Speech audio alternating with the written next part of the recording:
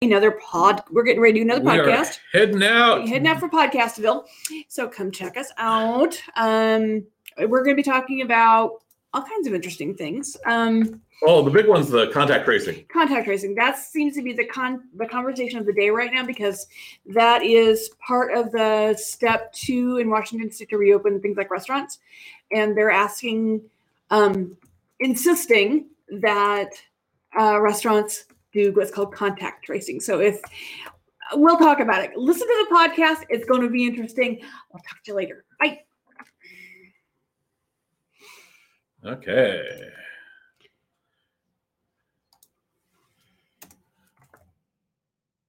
And we're still going, getting all the information out there so people can chime in and talk to us. And there we go. Okay. So contact tracing. Yes. Hey, so Susie and Matt, Susie Health Solutions. Hi, welcome to our podcast. Well, welcome to Suzilla. Welcome to Suzilla. Hey, you know what? If you want, we'll even take live calls if you want to call us. Oh, so you want to give that a go? We could, if they can either text us in because we're on Podbean. It's an easy way, and I'm monitoring that. Or just call us. You can call us. Our phone number is 509-295-9055. We'll put you on speaker, and then you can talk to us. Okay, so anyhow, you might want to screen that call, but if you call. Yeah, it's true. It might be unrelated. We've had this one come up a bunch of times to us. The contact tracing. Everyone's like oh my gosh, the restaurants are opening up, but they want to log my name, number, email address, and I'm going to put Bugs Bunny. Oh, yeah. I mean, and you can do that. It's just what's going to happen so why are we doing why are they asking for the contact tracing? Because they want to, if somebody comes down sick, and gets the virus, and they happen to have eaten in the same restaurant that you did. At the same time. So you were theoretically potentially exposed. The health department wants to be able to find you so they can test you or quarantine you and hopefully save your life and the life of people around you. So it's a health thing. It's a health thing. It's not designed to, it's not going to, okay. You should see my face. I'm completely. It's amusing. I'm looking at it. I love you too, dear. What I've said for a while now is that with the Democrats, because this is largely a Democrat-run government. I'll be honest about that. For Washington State. For Washington State. We're talking Washington State specifically because that's part 2 of the reopening protocols. Yeah, it's stage 2. Yeah, stage 2. And part of the thing is they've got great intentions. Mm-hmm. However, they suck at communicating them. Yeah, you said it millions of times before. The Democrats are lousy at marketing. And it requires a little bit of educating your customers. Mm-hmm. But the Democrats don't look at their constituents as customers. And they should. The Republicans do. They do. That's honest about the whole situation. Is they look at them as kind of ignorant customers. Ooh. I'm going to have to be honest with that. It's ignorant customers. The Democrats assume that their constituents are too smart for their own good. There's a happy medium all around, guys. There is, and that's why we usually end up falling in the independent line. Yeah, it's true. We do have a tendency to. That's why I think a lot of people do prefer to be considered independent, because they don't want to be stuck into the little pigeonholes that the parties want them in. So anyway, we've been doing this, this contact tracing. It's the same thing that we've done as a nation for decades on product recall. Yeah. Among other things, yes. That's a really good, because if you look at any manufactured item, it's usually got a lot number on it, and that gives the person that's in manufacturing, the person that's in charge of the product safety, an opportunity to say, oh, well, this lot was bad. I can contact all the people who had contact with them and let them know what they need their next steps are. Okay, so that happened not that, I don't know, it's a couple of years ago. I remember I was shopping at Fred Meyer relatively regularly. And of course, like so many of us, using my rewards card. And that's a form of contact tracing, by the way. And something came up, something that I bought relatively regularly came up on a recall. I got emails, and I don't remember if it was probably before, it was maybe in a text, but we got contacted from through the Fred Meyer rewards card program that we may have purchased something that had been recalled. I think I remember that. I think we had to throw it out or something. So I don't remember what it was. I don't even remember what the product was, but it felt a little invasive, but on the other hand, it's like, well, that's kind of cool too. Yeah, it's one of those ones when it's on that back hidden end that most people don't realize is there. Exactly. So people don't think about it, so it doesn't make them nervous. Yeah. We are contact traced a lot. Every time we carry our phone around, the potential for contact tasting. Oh yeah, that contact tracing. It's like an OnStar. It's hard to say. OnStar still makes me nervous. Yeah, but it's the same concept. No, but it still does. But then OnStar was before I started carrying a traceable cell phone too. Yeah. Yeah. I mean, but my theory was, I don't necessarily need, a company knowing how often I go through McDonald's drive-thru. Yeah. And now, however, they've got these new programs with a lot of auto insurance companies where you get this little widget you plug into your car. It tells you if you're going too fast or braking too quickly, and you might get a discount on your auto insurance. Yeah, and they're tracing you wherever you go. Yeah, so they can tell you exactly how often you stop at McDonald's. Well, it's like there was an old Will Smith movie, Public Enemy. Yeah. With Gene Hackman, and that really, I remember watching that. I think it's like 10, 15 years old. Okay. So I could look. Yeah, the technology for it is, we're well beyond that, and how we trace people moving through systems now. Well, and the thing is, we've been doing the I keep saying contact tracing. Think about this from a restaurant standpoint. How often you go to a nice restaurant, the hostess is there, give me your name, and I'll call you when your table's ready. Ready. Contact tracing. Yeah, that's the same kind. When we went back east last year, there was a number of restaurants and places we'd roll into. They have a book right there that we were, tell us where you're from and information. And yeah, it was nothing for us to, scroll down our name number, we're from Wenatchee, Washington. Yeah, I mean, because honestly, you knew that they were data mining, so they could send you information for future, trips and stuff like that. So they can. Yeah, hard to say. That's one of those like guest books, kind of like a wedding reception. Enemy of the State, is that the one? That's the one. Yeah. What year was it? I am finding out. That would be. Come on, computer. Oh, for P6, 1998. Oh, okay. So 22 years ago. Yeah, quite a while ago. Yeah, see, I was fascinated back, it's been a decade, when the McKinsey girl disappeared and murdered. Yeah. I happened to be working at the post office. And there's a bunch of federal agents in that building at the time. And they were, they had to, at one point, look through the cameras on the building to try to figure out when the killer went by. That was a decade ago. Yeah. We've got a whole lot more cameras these days. Well, yeah, it's all about it under the guise of traffic. Oh, traffic. Well, think about it. We got two cameras in our office, and I can hear it ding our little computer every time we go by. Yeah. Yeah, we do that because we've got, we keep a camera going that's motion sensitive because we want to know if someone's in here when we're not, because we have to be secure. Yeah. It's about keeping our stuff safe. The whole idea of contact tracing, if you think about it, even going back to like museums and tourist spaces doing the guest book, or even heck, your friend's wedding. Yeah. We've been doing this forever. Well, think how many times you log in on Facebook and say, "Oh, I'm at Red Robin today."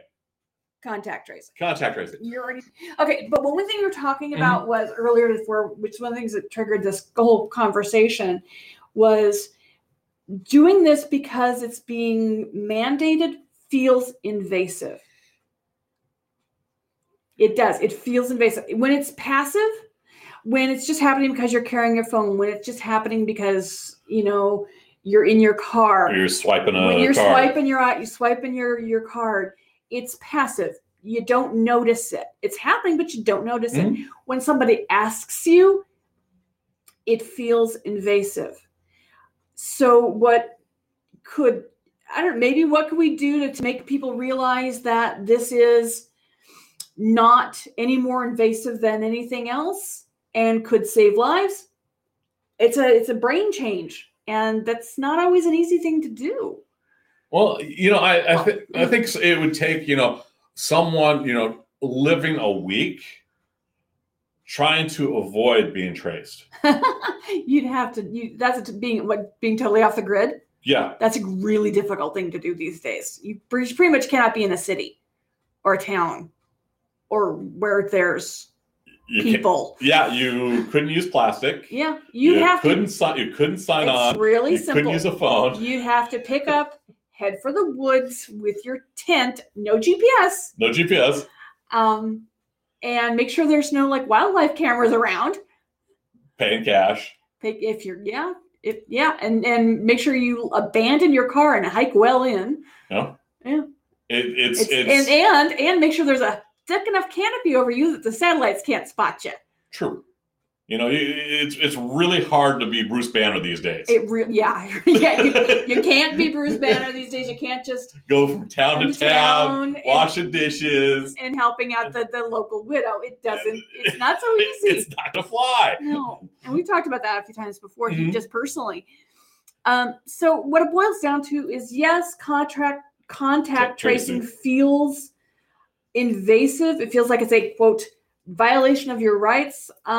You gave those rights a long time ago. Well, no. Or were they ever rights? I don't think they ever were rights.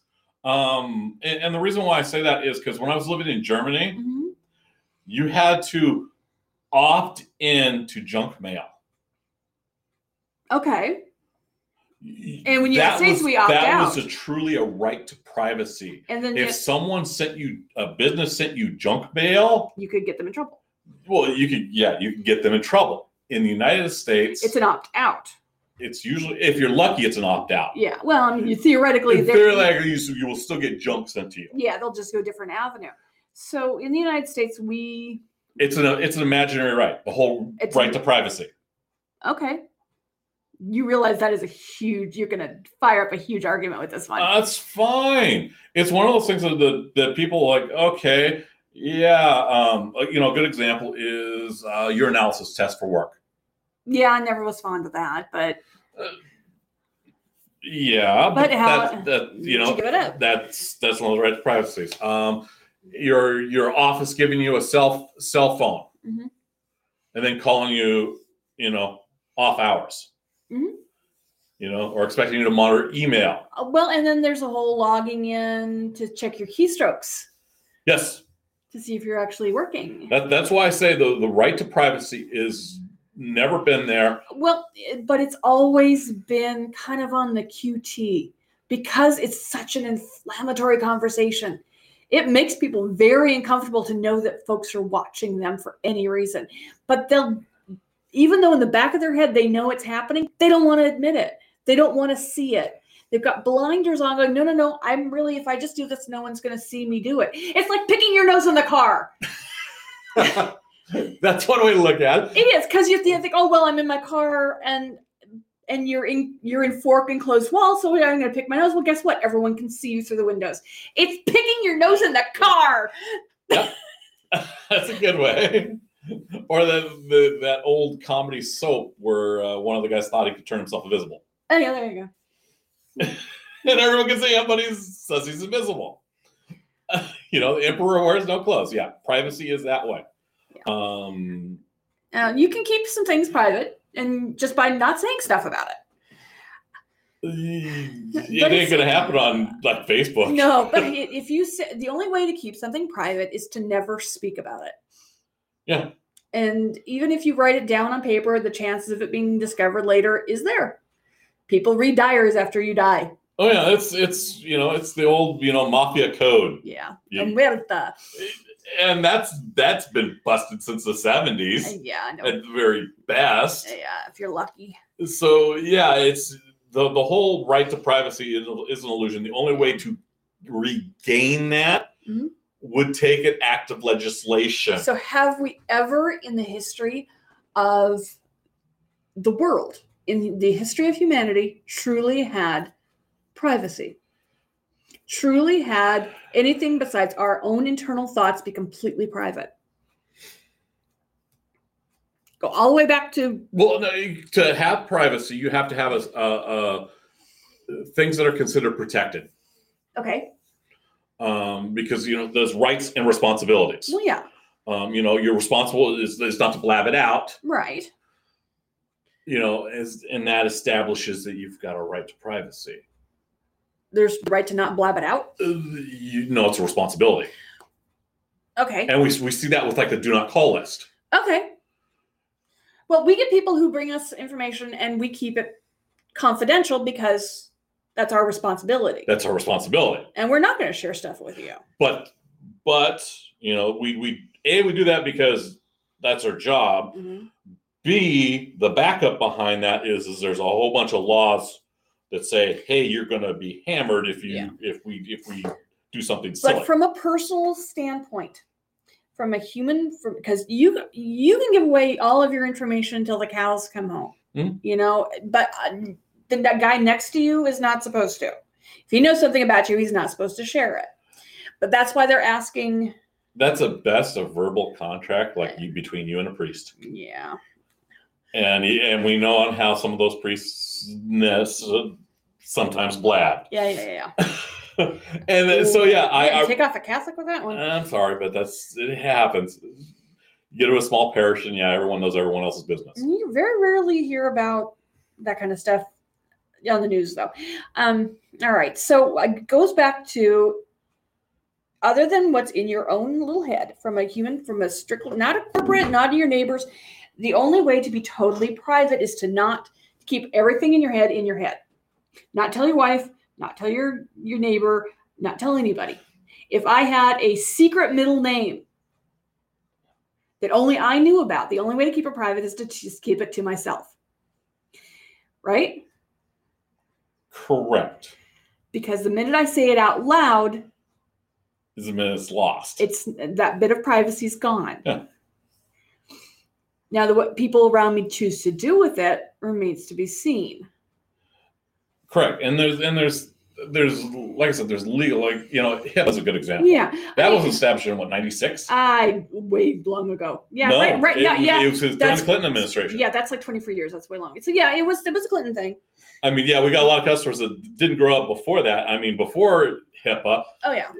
Yeah. When I was in pharmacy when HIPAA hit, it's like, wow. Yeah, and there was that was, someone in the grocery aisle go, blah, blah, blah. Did you see someone pick up their penicillin for their STDs? Actually, no, that was a lot less frequent. Because that was you weren't having the pharmacy staff do that, but it started requiring shredding. Started requiring being more conscious about PIF. Personal information. It started requiring locked shred containers, destroying information rather than just chucking it in the trash. Yeah. That was the first wave that I remember. And that's really crazy because of the old Hackers movie with dumpster diving and gaining information from that. Mm-hmm. Absolutely. That was, back in the day, Angelina Jolie. If you ever want to get a laugh, technology changes. Look at that. Yeah. But yeah, like I said, I don't think personal information no one's ever had a right to privacy. There's been an illusion to privacy. Yeah. There's an illusion that hey, what happens in your backyard stays in your backyard. Okay, here's a thought. All right, go back to when we were living in longhouses. Okay. Way back when society was communal groups more frequently. Okay. And you're living in this big old communal longhouse, right? Because if you're just living in your own little, that's a good one. Because almost a lot of cultures use longhouses, right, or something in that general vicinity, or even big caves, right? Yeah. You got a longhouse, and yes, you may have your own perimeter. Mm-hmm. You may have your own hearth, your own sleeping area, your own little zone with a little circle of stones around it.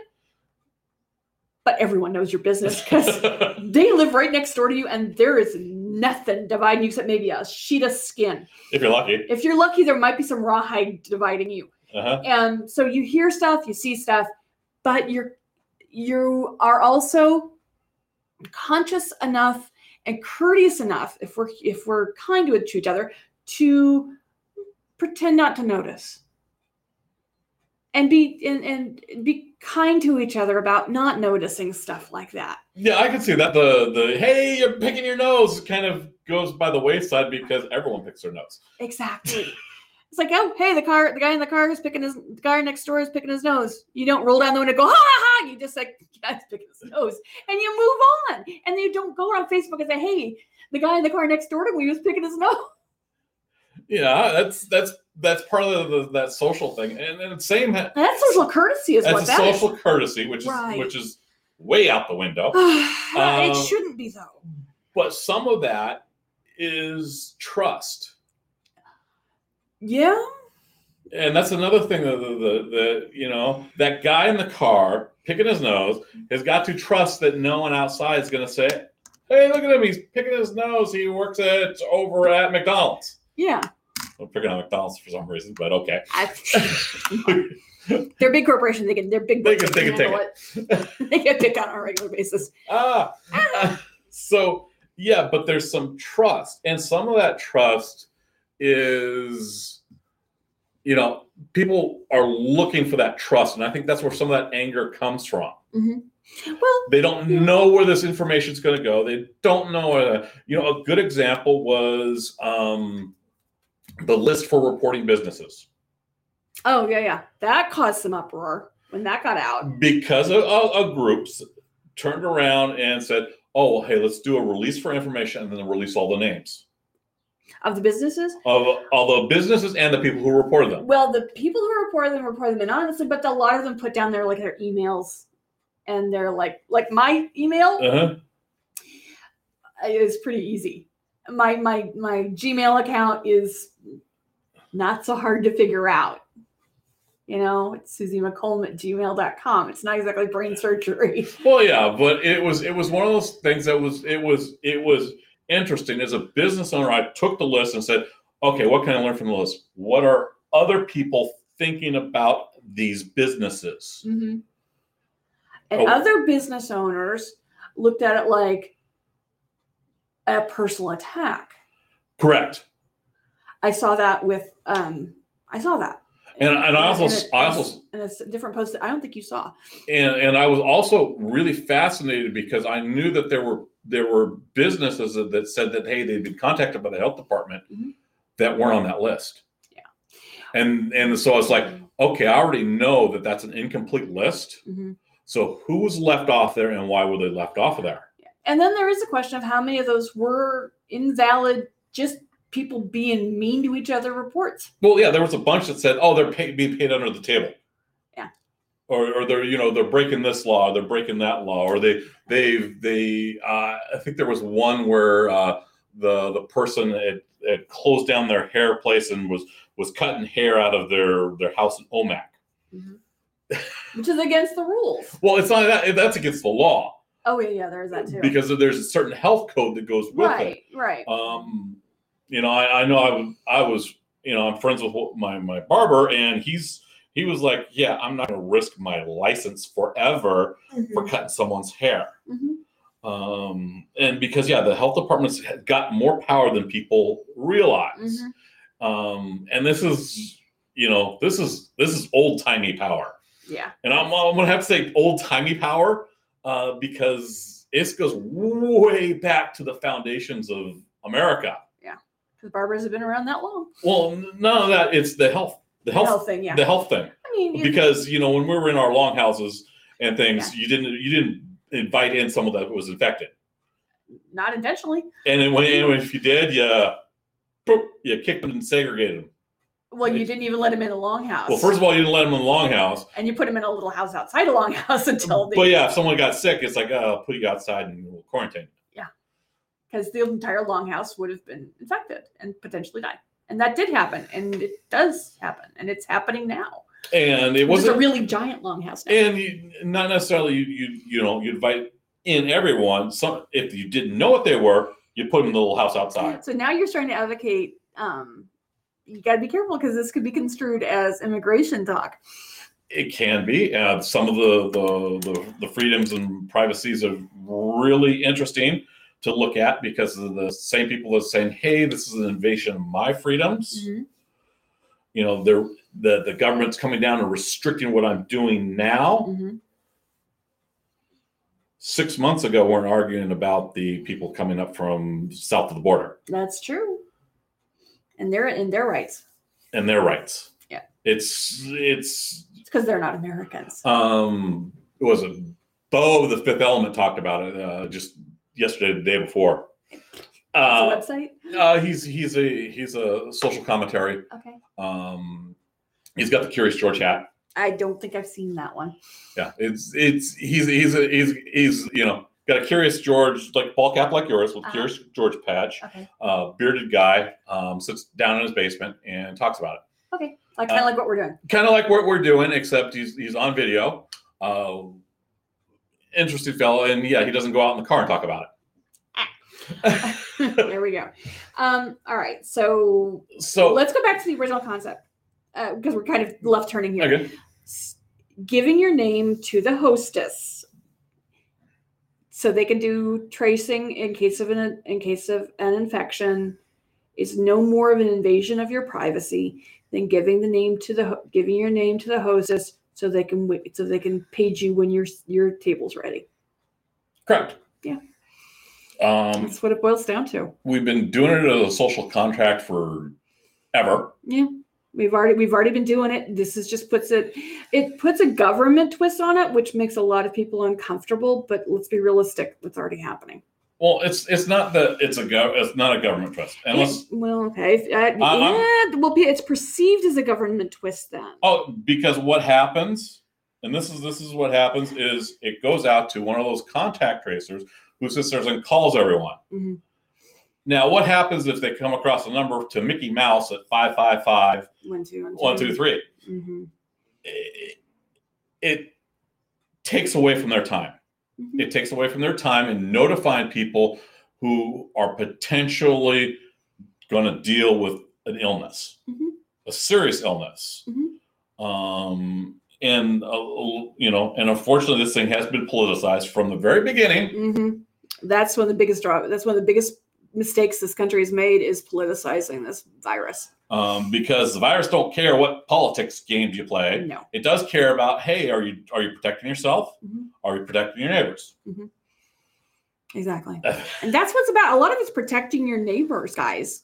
Oh, well, here's the foolish thing. And this is, absolute. You're taking away from that little health officials probably making minimum wage, being able to contact someone.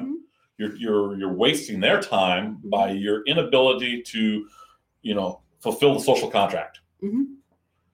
Unwillingness to fulfill the social contract? Correct. Because usually it's just, hey, a phone call. Okay, what happens next? I've been exposed. Okay, I get stay tested. In your house get tested. Stay in your house for 14 days. It's probably something like that. Mm-hmm. I don't know if I ever got the phone call. It's not like they're gonna haul you out and shoot you because you got it. Yes, we're not North Korea. No. But there's this weird spin from the right that this is a government overreach. Yes. And then, from the very beginning, they the right had ignored it to it's something big. Oh, we've taken care of it, so now it's overreach. That's kind of the evolution of this thing. Yeah. Well, what we're getting is that this is done and we could just move on to normal. So it's not done. It's nowhere near done. No. And we're getting that folks on the political right are wanting. They're right. They're using political overreach, and no, we don't have to worry about it. It's almost over. Everything's going to be hunky dory, in 6 weeks, and it's not. And the thing is this isn't new. If you look at it, during the 1918 pandemic in San Francisco, a health official shot someone because they refused to wear a mask. You mentioned that last time we did this. It shot a person and 2 bystanders. Okay, so we just talked about how they're not going to haul you out and shoot you. But I wanted to give an example of kind of the level of power. That would be considered overreach, honestly. Nothing happened to the guy. The Constitution. One of our friends talked about the Constitution has given out the states the right to control commerce. Okay. It's literally in the Constitution, so it's we know that people who go, it really is. But the health thing, George Washington actually, wrote a letter to the President of Congress. I think it was 1787, talking about the need to have a federal entity to kind of oversee it, because states have their own individual agendas, whereas a federal government has a federal agenda. Because but they're all supposed to work together. They're supposed to work together, but the federal government is kind of the big brother. Break the ties. Say if Idaho wanted to do something separate from Washington that was destructive, the feds are supposed to take in and say, okay, you two, you need to work nice together. Okay. Well, it's like goal. Federal laws versus state laws. The stronger law trumps the weaker law. Federal usually trumps if a state law is more restrictive than a federal law, then the state law wins. It's not necessarily Trump.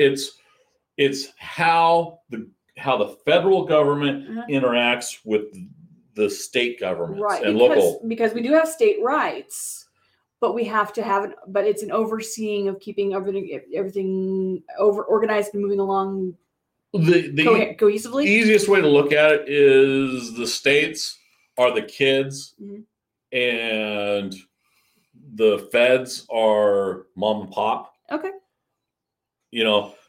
If the kids sit there and squabble among each other, mom and pop have got to come down and say, okay, this is how it goes. Okay. That argument was settled back when we had the Civil War. Yeah, that's true.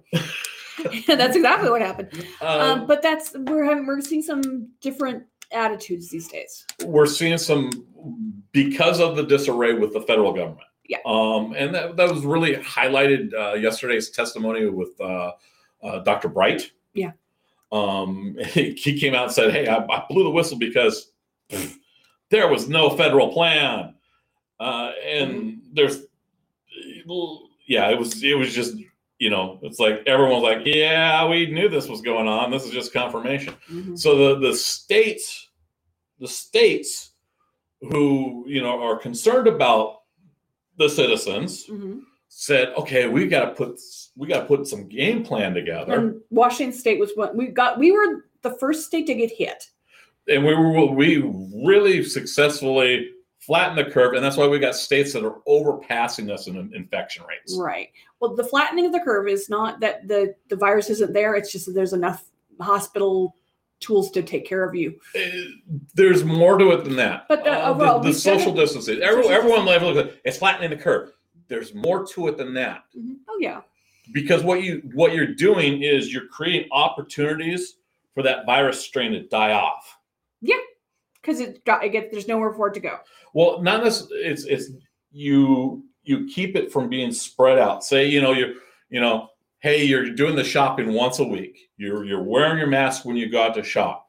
Therefore, you're kind of creating a wall that's hard for that virus to get past. You're keeping that wall for it's hard to spread. So the people that are walking around like nothing's out there, suddenly they're sucking in and they're spreading among each other when they don't know it. That's the problem with this one. It's very asymptomatic early on. It's more communicable than SARS was. Mhm. SARS was more deadly, Mm-hmm. but because this is a numbers game, because it's more easily spread. Yeah. There's more deaths. Exactly, because there's just more people. There's more people. Okay. So we're running out of time, so we should start putting a pin in this. We should wrap this one up. Wrap this up. Put a little bow on it. Yeah, we're not going to Joe Rogan it. I don't know what you mean by that, but that's okay. He's got the big long monster podcast. Oh, he goes on forever and ever. Yes. Never. So we're going to wrap this up. Contact tracing. Really, it's no big deal. If someone says, "Oh my gosh, it's government overreach," ask them to pull out their wallet and point to their first debit card, or ask them to see their cell phone. And if they bring out either those two things, you know that they're already involved in contact tracing, and that they're acting paranoid. Take a deep breath and don't think outside yourself. Think about the wide-reaching concept of why this is even why we even feel the need to do this. Get someone in your longhouse. Yeah. Bring people into your longhouse. Yeah. Think outside yourself. With it think globally, act locally. Yeah, that's an old. I'm grooving on the whole longhouse You like thing. the idea? Yeah, bring more people into your longhouse Safely. Yeah. It's think community, folks. It's not just you.